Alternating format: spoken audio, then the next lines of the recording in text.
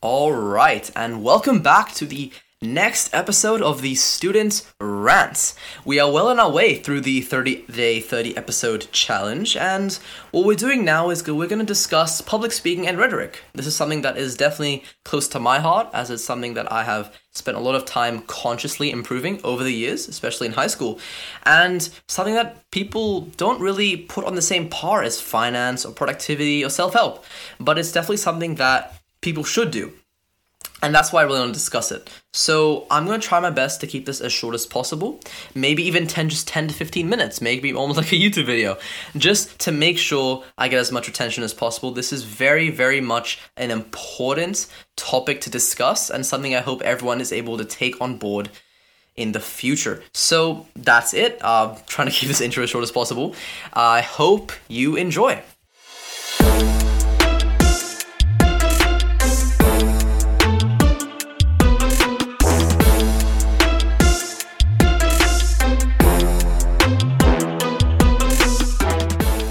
Okay, so one primary thing that I think we can associate with voice that most people don't immediately associate is that it is a habit. It is something that is shaped by who you are around and your environment. What does that mean? Well, that means that your voice is not something that is completely constrained to what you were at birth. It's not something that's immediately assigned to you.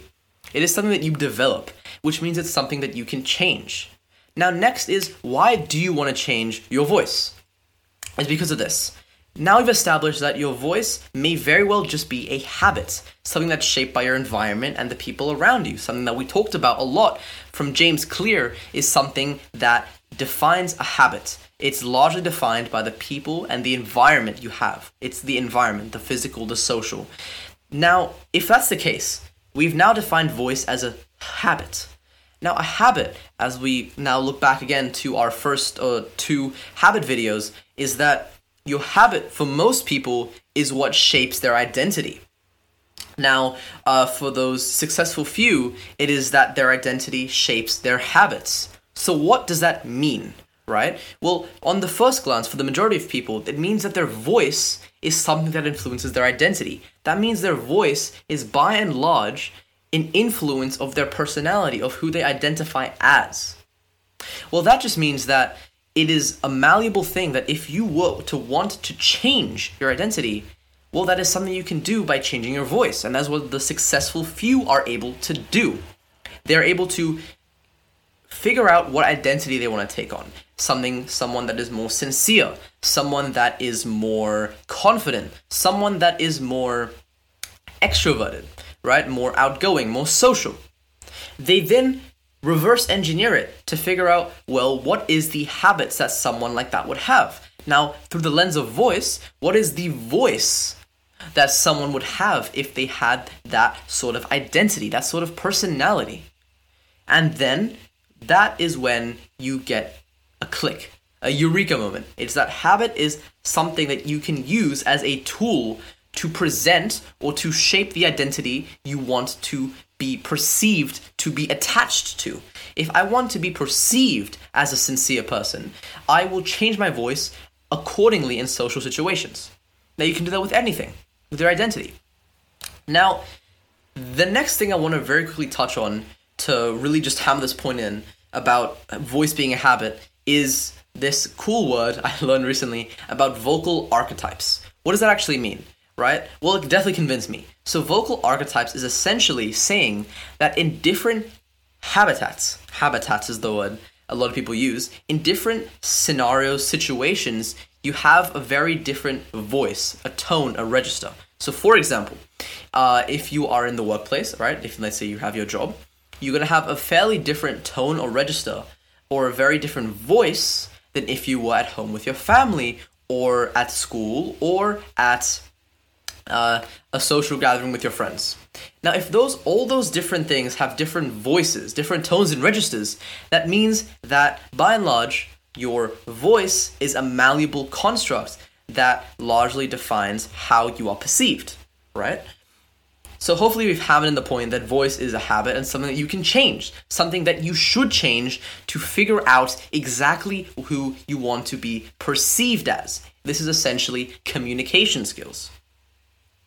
Now, how do you change voice, right? That is the next argument we want to have here. What do you do to change your voice?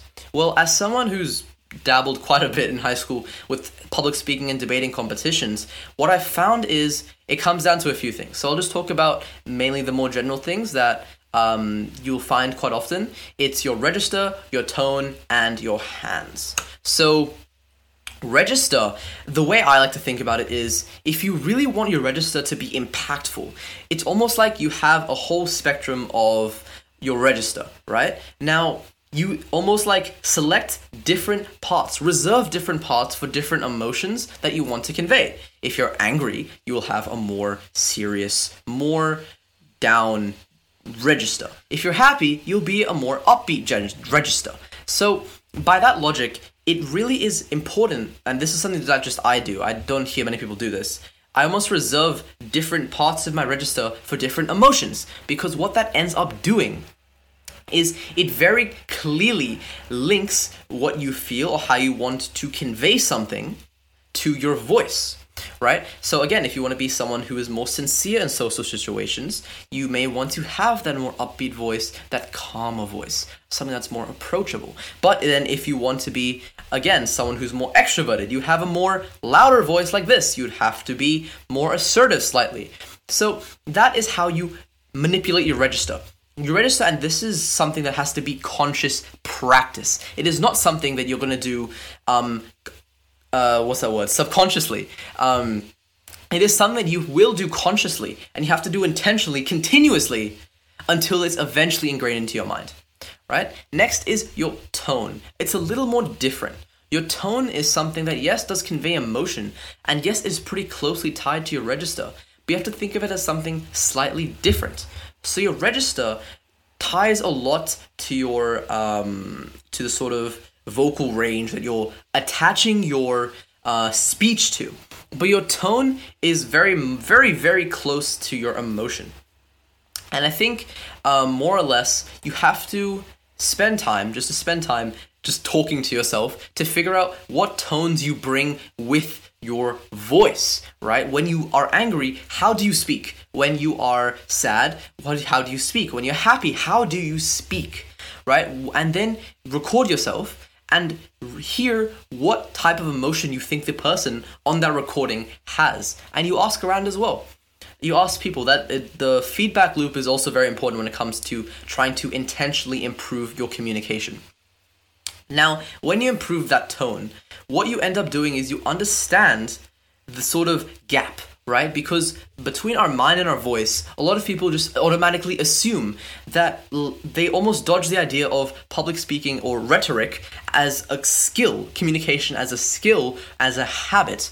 Well, a lot of people assume that once they have a thought in their heads and they speak it, it's automatically completely perceived to the other person, right? That's a big issue in forming good connections with people, because sometimes you think you've emotionally said what you think you want to say, but it's not been conveyed well because of your lack of efficient tone, effective register. If you work on that, then you're able to build quite a lot of deeper connections. You're able to say much more effectively, right? So that's how you will adjust your register and your tone. Again, something that I really do quite often. I just record myself. That is something that I found to be very, very effective, right? And also asking around as much as you can. Having a true, honest feedback loop from people around you really does help improve yourself. Next is pretty basic. I mean, a lot of people talk about this. It's your hands and your body language. So a very quick rule of thumb, something that I found to be very, very effective, is that you keep your hands around your belly button, no matter what. Try to keep your hands above your belly button, max, right? That you can't have anything lower than your belly button. Once you do that, you're suddenly going to find that you're more purposefully using hand gestures to explain what you want to say. And once you do that, you're able to more explicitly convey a sort of picture of what you're thinking, right? Because at the heart of it, communication is a pretty masterful skill. And when you get to higher levels, a lot of people notice that there is so much to do to really master it. right? Once you've mastered your voice, then you have to be able to paint a better picture with your body. Like, that is the next tool that you have. So your hands, right? If you're more serious, and especially one thing that I've noticed a lot of people have an issue with when trying this is they're not sure if they don't have any hand gestures to do, what do they do? As simple as you can just hold your hands together, like maybe a fist and a palm. Just hold that towards your belly button. Something as simple as that. Just holding it there. It is uncomfortable in the beginning. Making sure you keep that going is very, very important. Next is filler words that often encapsulate a lot of people's speech. So an issue with this is that filler words essentially retract from how you're speaking, right? I've tried my best to avoid using any filler words now, but if I talk a little more like this, it's really retracts from the impact of what I'm saying. Because again, something that I've heard quite a lot is from speaking coaches is that you treat your voice as a melody, right? A pretty nice harmony that you want someone to have, joy listening to and learning from. But if you have these filler words that come in, they don't have any impact to this melody, any positive impact. They're not giving you any more information. All they're doing is trying to fill in or plug in the silence. That is what people struggle with. They struggle with the silence. A lot of people do struggle with being able to handle the silence. And that is something that, yes, fair enough, is hard, but again, something that comes with practice. So again, I recommend trying to record yourself, or at least trying to talk to people and consciously trying to talk, let's say for like maybe 5 to 10 minutes at a time to someone, and try not to use filler words. Now it gets regularly easier as you keep doing it, but it's something that is very, very important. Because at the heart of what you're saying is some sort of message, right? Now, if the emotional immensity, so to speak, of your message is taken away by filler words, well, that's not very good, right? And this is the heart of communication skills. You want to first master your voice, and then you master your body. Now, to master your voice, it is this filler words. After the tone and the register, you start thinking about the filler words. Once you are capable of handling the silence, you're almost all the way there. Once you've handled the silence that comes with speech and rhetoric, then you are pretty much 9/10 of the way there. Because that is one of the biggest issues people have. They are unable to hold the tension, so to speak, of knowing what's next and what they're going to say. And the reason I found a lot of people are uncomfortable with silence is basically this. So from what I've learned, a lot of people, especially the more high levels of public speaking or debating, are still not sure what to say, right? They're not sure exactly what they're going to say in the next minute or so, or even the next 30 seconds. But they don't allow that to impact how they speak. They don't allow it to suddenly amount to saying a lot of ums and ahs and likes and knows. Because it's confidence. Now, how do you build this confidence? Well, a lot of people struggle with it because they prioritize, and this is again with treating communication as a skill and a tool versus as a natural ability. Well, a lot of people prioritize what they're actually saying to be the dominant thing that carries their confidence. So the second that they don't know what they're going to say, the confidence gets thrown completely out the window. And once it's completely thrown out the window, well, then the ums and ahs, the filler words, everything just piles in, and your speech, your rhetoric, that melody is gone. So what do you want to do? What do you want to do to combat that? Well, you can start off by, again, once you are comfortable with the silence, you're comfortable with the time you need to think. Yes, I'm not saying that you should just be completely fine with walking up to anyone, walking up in a stage to present something that you have nothing to know about. But at the same time, confidence and the ability to handle the silence is all you need. It's all you actually do need to be able to stop with your filler words. Once you're comfortable with the silence, that is when you can start talking. And yes, something that I found quite often is that when it comes to your negotiations, is you are not able to immediately figure out what you're going to say next. what you have to do is really read from the person's language, read from what the person is saying, right? And if that's the case, you have to find a way to do the same. You have to realize that a lot of people struggle with understanding a very clunky, a very jagged, a very unmelodious speech or rhetoric of something that you're saying. You have to understand that not everyone is perfect, and barely anyone is at perfectly transcribing or understanding everything that you're going to say. So you have to put in the effort to be comfortable with the silence, because it's the reason that not everyone is going to immediately click to what you're saying. Most of the times you're saying something that a lot of people are not as knowledgeable in. That's why a lot of people talk together. So if they're not comfortable, or if they're not as knowledgeable as you maybe in a certain thing, you have to give them time to absorb it. Because once they absorb it, you sort of start to take them on a journey. That is what that's the analogy that I really embodied or tried my best to embody when I was doing public speaking, especially in my younger years. Your job on that stage for a few minutes, for example, this is just public speaking in actual competition, is to take the people, the audience on a small journey. You're like a director for a film. It's right, like you decide what happens next, you decide what people listen to next, what people try to understand next. And once you do that, you are now fully able to recognize that you have to let them absorb it. Like a good film, you can't have action and then. You have to have time for them to understand and absorb and connect with what you're saying. Because once you do that, then they are able to be taken on the journey of what you're saying. So again, now delving a little more deeper into what I've learned from what I've learned a bit more specifically, it's that, again, no one's perfect. No one's very, very confident in what they're saying. And everything is intentional. Everything is completely intentional. And something that a lot of people struggle to consciously continue is talking just a little bit slower. Really making sure they intonate what they're trying to say with their mouth, right? Maybe opening your mouth a little wider. It's just these little tricks that I've tried quite a lot that seem to help quite a bit, right? That is really how I think of rhetoric. It's very, very small changes, right? Very, very, very small changes that amount to really, really astronomical outcomes.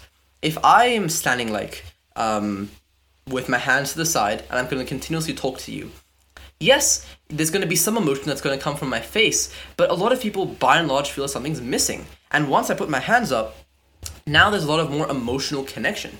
So that is what I've noticed a lot with my competitions.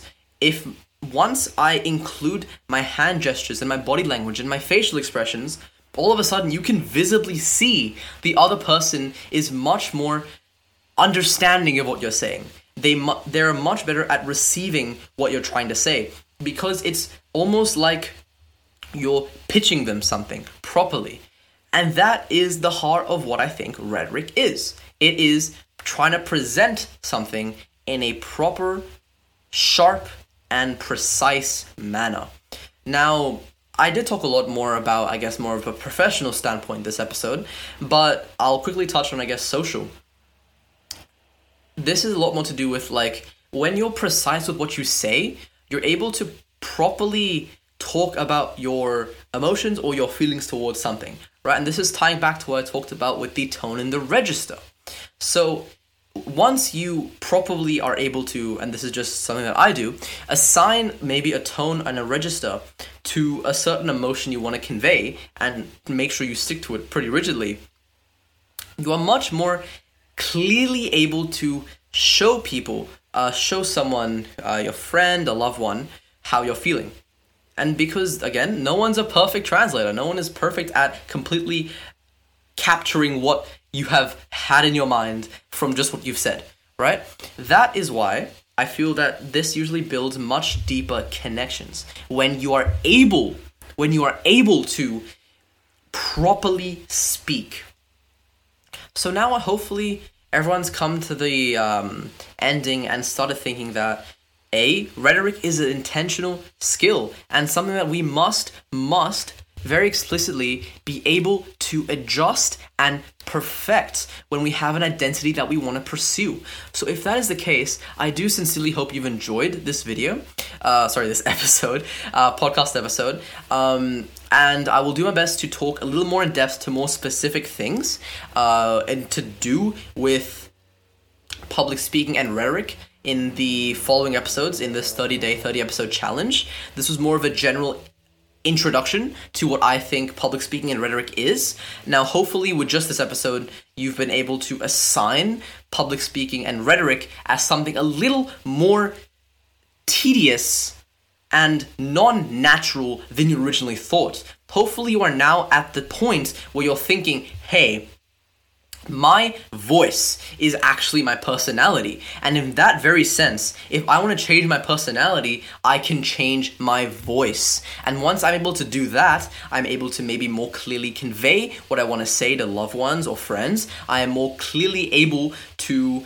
express the identity that I want to take on as someone who's more extroverted or sincere or introverted, anything like that. It is a masterful tool that you have to understand you have. And once you do it, you can either be very calm like this, you can be more welcoming, you can start being more precise with how you go. And I will finish off with this one thing. Everything is intentional. Everything is intentional. Like Brendan Burchard said in his High Performance Habits book, everything, especially the habits of high performance athletes in all fields of human endeavor, most to all the things they do have an intentional, conscious backing. And if that is the case, then what we can do is hopefully consider this as the next conscious habit that we continue to employ throughout our lives to better improve how we communicate and how we are perceived. All right, I do thoroughly hope you guys enjoyed what I've tried to make as short as an episode as I could. And I will see you guys tomorrow.